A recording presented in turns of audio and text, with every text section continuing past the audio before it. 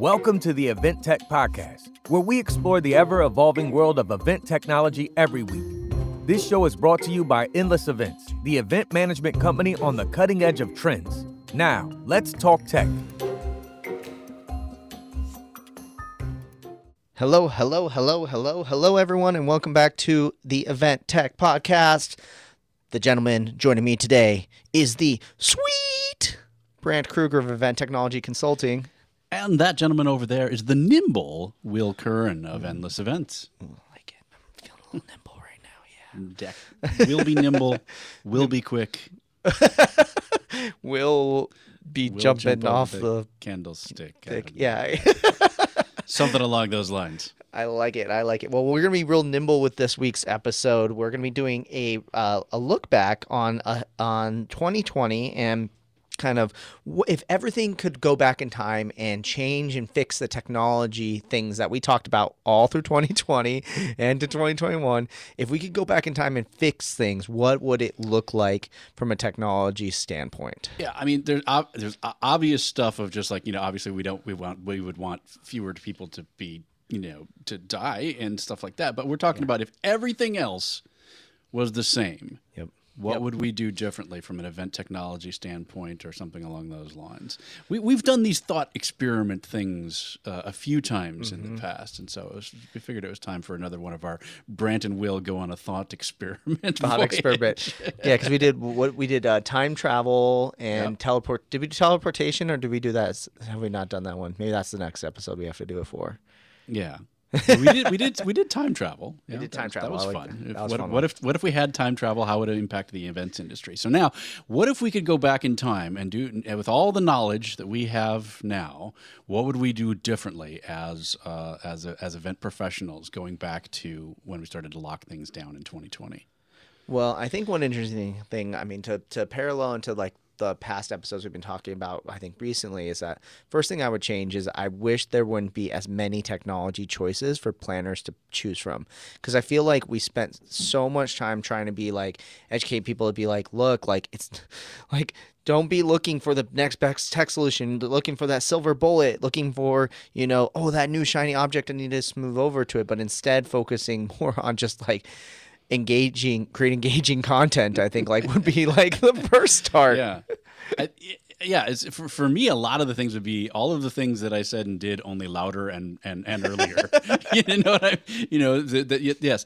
I think the biggest disappointment, I think, in the industry for me, and the thing that I kind of regret the most is how many production companies kind of just shut their doors. And at a time when planners needed tech people the most, so many techie people, got furloughed or, were laid off or were, the companies closed their doors.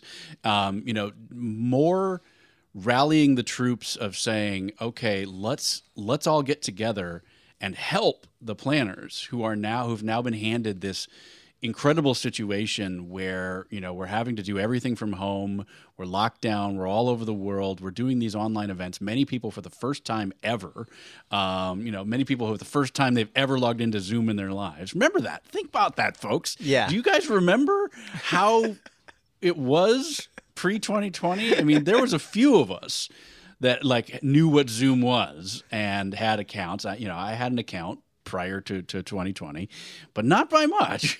And, because you and I had tried a bunch of different platforms of, how to do video calls, how to record things. Some were dedicated to podcasts, some were more video chat applications. So thinking back to that situation, that's really, I think, one of the biggest unfortunates is how the planners were just left holding the bag. So what could we do more to champion and, get the techie people, get the production people to rally and help be those technology partners that they really needed us to be? Ooh, interesting. So it's like being there and support, like a supportive network of people willing to do things I'll add in too that I think one thing I would have changed with that too is related to that sportiness is things blew up and got so busy, so all of a sudden too that a lot of people who I think that like may have just needed a little bit extra hand, who probably now are like, I'm getting out of the industry because I don't want to keep up with this, that just maybe needed a day's tutorial on how Zoom works and some tips and tricks, like had to be kind of left behind because now all of a sudden all these big gigantic customers and all this revenue was coming in that everyone had to focus on. Right. Right. Yeah. So that's one of the things that I think about is what more could we have done to energize the technology community to really help planners so that they didn't feel like they had to be the ones putting together the spreadsheet of 200 different online platforms and all the features and because that's what they were doing. And then I think earlier in the process, emphasizing what can we do as far as quality. Like really make some of us who had some experience in online and hybrid events, again, just being louder about being louder, being more adamant, being more more out there with, hey, here's what you can do for good lighting. Here's what you can do for good audio. All of the things that we've talked about in the past, but doing it sooner and doing it louder. Interesting. Yeah, because I think we ended up doing like our breakdown where we did lighting, audio, video, and like all that stuff for like virtual speakers. We ended up doing that like late. Like I don't remember it being necessarily early into the pandemic that we did it. Like we had already pretty much mastered our own setups too in a lot of ways. And unfortunately, a lot of that was the fact that we didn't know how long it was going to last. And so a lot of people had the idea that it would be done by May of 2020, that it would be done. You remember the memes of only a couple more Timberlake, months. It'll be May, Yeah. And and then it'll be September maybe. It'll be December, maybe. Yeah. And so, if we could go back and maintain all of the knowledge that we had, we would definitely be going on things earlier because we would know, look, this is going to be a 2 to 3 year thing down the line and not just a couple of months thing. Because I think that really held us back. Yeah, I think it created a lot of uncertainty to the fact that a lot of people waited. So like we didn't get a lot of time to sometimes put together big, massive events. And because of that, a lot of people rushed, right? Like planners want more time and everybody needs more time to plan these events to do them more intentionally. But, if you are sitting here saying, our event's in October and, we'll just wait. And then it becomes July and you're like, maybe one more month and like the summer will come, and then like all of a sudden it's, August and you're like, I need to sign a contract. I got to get this all put together. That doesn't help anybody at all either too. So like, I think having that certainty, like that, like you said, that deadline would have helped a lot too for people to make more certain decisions. And I think it would have also helped too, the transition to hybrid, because like one of the things was too, is like, some people who I think like wanted to go hybrid were like, oh yeah, like let's do like, I don't know. I think it just created a lot of uncertainty whether people really should go after hybrid too, because people are like, well, how long will it last for some of my attendees versus other attendees too? Yeah, the uncertainty really held us back in a lot of different areas for sure. Like, the types of events we were putting on, the type of technology we used, all of those things were being held back by uncertainty. And so even having some idea of how long this thing was going to last, I think would have gone a long way. So I've got another one. If we've got it. So, and this is me personally. So this is me personally. What would I specifically do different if I were to go back in time? So I very early on went down the road of hardware for all of this stuff. So I've got my little ATEM mini switcher. I've got my Blackmagic, camera. I've got everything, got my Wacom tablet, all that kind of stuff. I wish that I would have spent more time learning about the software options that are out there. So, the OBS, vMix, some of the other streaming softwares that allow you to, change cameras and cut video and play back video, those types of platforms, learning more about NDI and, doing video, how we're moving video around using Ethernet and software and stuff like that. Yeah. So that's what because I locked into hardware so early on in the pandemic, and that's just what and I tend to be more of a hardware guy as opposed to software. For sure. I wish I had learned more about how the rest of that stuff works, just to have a broader skill set when it comes to these things. Interesting. Man, I don't know if I necessarily have. I'm trying to think if I have anything personally that I wish I had learned to do more of on it. Like I feel like it was just like I learned so much and had such a crazy storm of stuff happen that I'm like, I don't know if I could have learned anything else. Right. I had all the time in the world to learn all this Yeah, stuff too. exactly. Yeah, exactly. But if we're going back in time and changing things, I might as well try and shoot for the stars. I think one of the things I wish that I had done is that, like, how can we turn these virtual events, like the stuff that we're talking about now with community, like I wish I had been thinking about that in 2020 and had a 2-year head start to like, oh, hey, how do we keep people all on the same platform? How do we keep people using the same technology and just building that up versus like, I think because there was so much new optionality and there were so many different potential futures of what could be that no one wanted to lock in and commit to a single platform or something like that and build upon it. And I think no one was also thinking at the same time too, because it was just so much easier to do a webinar in Zoom or, in whatever your default webinar platform is just to keep doing your webinars in a separate platform than your events. Like, I think that like, every single time I thought about doing a webinar inside of a platform, I was just like, so much work. Even now, like building the community to get our live stream set up for this, like I dread going into the dashboard, going into sessions, grabbing the RTMP code, going into StreamYard, putting that in, making sure, updating the title, like us talking about the subject ahead of time. Like so much work goes into this stuff that like, whereas a Zoom webinar, if I can get the topic and the thing, I can get it on, I can connect it to HubSpot, and I'm done in like less than an hour's worth of work. I think that, a lot of times that laziness led to us not having a consistent technology experience. And kind of along those lines, another thing that I would shout louder and earlier is because we were definitely shouting it, but I think again we could have done a better job of doing it louder and earlier.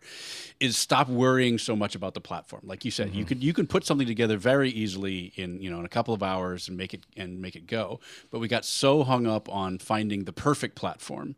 Where what's the phrase? The perfect is the enemy of the good enough, or something. To that effect. Like that. And so I think there was a fair amount of that going on as well, of people really wanting to find the perfect online platform with all the features and all the engagement and all the check off all the boxes, rather than kind of just picking one and then making the absolute best that they could out of that and designing the heck out of the event.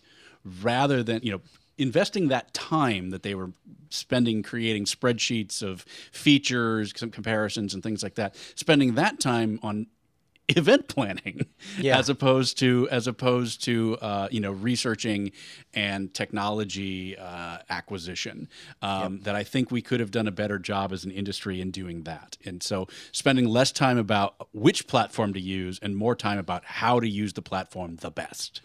Yeah, I think it's like a lot of it has to deal with like confidence in some level too, right? Like because it's so new, you aren't sure if you are getting the right thing. And then when someone says, hey, are you considering this? Or you see some big event using this, you start to get less confident. Like, am I using the right thing? When in reality, like as probably prior to 2020, we'd make compromises all the time. We knew that the venue wasn't the best. We knew that maybe our AV provider wasn't the best to work with, but it just worked. Okay. And everyone was happy. We still had high NPS scores in the end. But, I think in a lot of ways, like everybody was trying to like over optimize, I think in a lot of ways when it came to everything.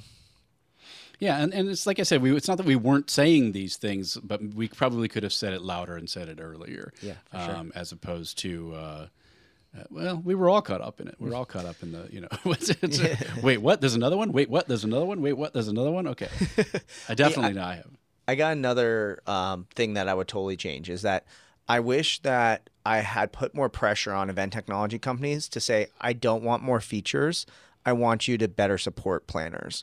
Amen. There's probably so much hiring and development and, there's so much being put in development, but now we know, like you say all the time, like is most of these platforms, 99% of things are the same. There's like one feature that makes them different. And I think that so many people were pushing, like, we got to get market share. We got to do this. We got to get our funding and all those things like that. That then like what happened is like, no one was like, okay, this is good enough for us to make money. It can do at 90% of what a planner needs us to do. Let's just settle on this and then put more money into support and everything like that. And, win customers over by just having such a smooth experience and making the events run so well that literally they say to them, like, look, we're slow to add features, but when those features come out, they'll be rock solid and we'll be able to take care of you. Like almost like the HubSpot versus being the latest kind of like bleeding edge of software. If HubSpot comes out very slowly, methodologically, yeah, I'm totally like Friday brain right now. No, yeah, exactly. But yeah, you know what I'm saying. And there were a few companies that kind of did that. They didn't feel the need to immediately do the P word. They took their time, they built their product, and then when they released it, it was a good quality product. But yeah, it's hard to remember anybody like early on being like, we've got the best support out of like there was nobody like touting how amazing their support was. They almost were trying to hide it. Right. There was definitely nobody saying, oh my God, these guys have the best support. Like on the other side, no planner was saying that ever out of almost everyone. Now, 6 months in, I started hearing that more often with like, oh yeah, these guys have been great. They've been wonderful to work with, really good support. But yeah, imagine if, so there's another one of our imagine ifs is we were just talking about how so many production companies and hotels and other places let a bunch of technical people go, people well-versed in production, in lighting, in cameras, in audio quality, in all of these things. What if they had been hired by these technology companies as support staff, people who could really talk through helping planners again put on better events. So even if they didn't wind up staying with the production companies, there's another opportunity where those same people, that same kind of group of technical people, could have potentially helped had they been hired by the online platforms to act as technical support on day of and in the weeks leading up to the event. I like that.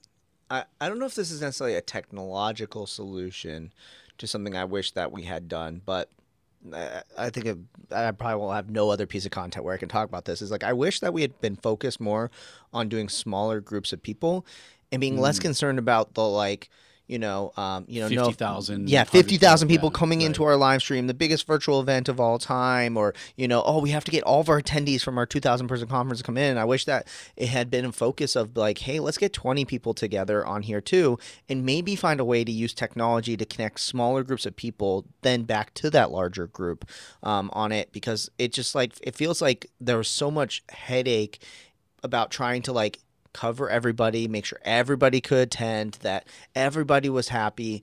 And I think that it would also helped planners also have use cases and small cases to test hybrid better, because what happened is you go to 1,000 people, you do your 1,000 person live stream, and then you try to bring that in person and do a hybrid. That's really expensive. But if you start with what we did with Control Delete in a lot of ways, let's do 20 people, and you're talking about organizing 20 people and doing technology to bring groups of 20 people together. That's a lot cheaper, and you have a lot more flexibility. And also, too, if the technology isn't quite working out right, it's not going to break everything completely. And I wish that had happened on it, too, because I think it would have potentially also ushered in less of a rush to come back 100% to in-person, too. That people would have been like, okay, I'm cool with slowly bringing this back. But a lot of these big events that demanded having, $700 registrations times 1,000 people to get that revenue in and bring in 100 exhibitors, they were like, I'm not making the same stuff virtually. This isn't working. I need to get back to in-person right away. I think that wouldn't have happened as well. Well, once again, some of that was situational, right? Not knowing how long things were going to be. We just kept thinking, I just have to get through this one. Right. So I already had my big annual conference on the books. I guess we're going to have to do it digital now. Okay, great. We're going to do it digital now. And so but then hopefully next year we'll be back to normal. Okay. Yeah. And then that went into 2 years. And for some people, it went into the third year of, because they were right away, at the beginning of it. And so now all of a sudden we're pushing into the third year of having to do it online. But yeah, knowing what we know now, could there have been more experimentation with smaller events in between? So yeah, take care of that emergency one that we got to do because we're in lockdown and we had it on the books already. But then, yeah, could we have started spooling out smaller events? And that coincides, but that jives with some of the stuff that you and I have been saying here as well. So kind of falling back into the category of louder earlier, having choosing that main platform that you're going to use for your big event, and then maybe using your smaller events as kind of your farm team, event, so that you could try out new platforms and different things with smaller groups. So there's not quite as much on the line. And so, we endorsed that strategy again, kind of later on, as people were continuing to obsess about, which platform should we use. And some people were even signing multi-year contracts with their event platforms. So then, being able to do that if you felt the need to do that, but then also, using your smaller events and doing more smaller events to be able to try new things out. A lot of these fall into that category of louder earlier. Yeah, no, 100%. I'm so thinking, basically, Will, you and I should have been louder earlier. Yeah, we should have been louder earlier. Hey guys, why didn't more of you guys listen to us in the beginning? Yeah. I'm just, I'm trying to think if there's anything else that like majorly keys in. Like, I think a lot of stuff. Now I'm thinking about. I'm like, man, this is like. There's probably a lot of non-event technology stuff that can come from learning of this, but.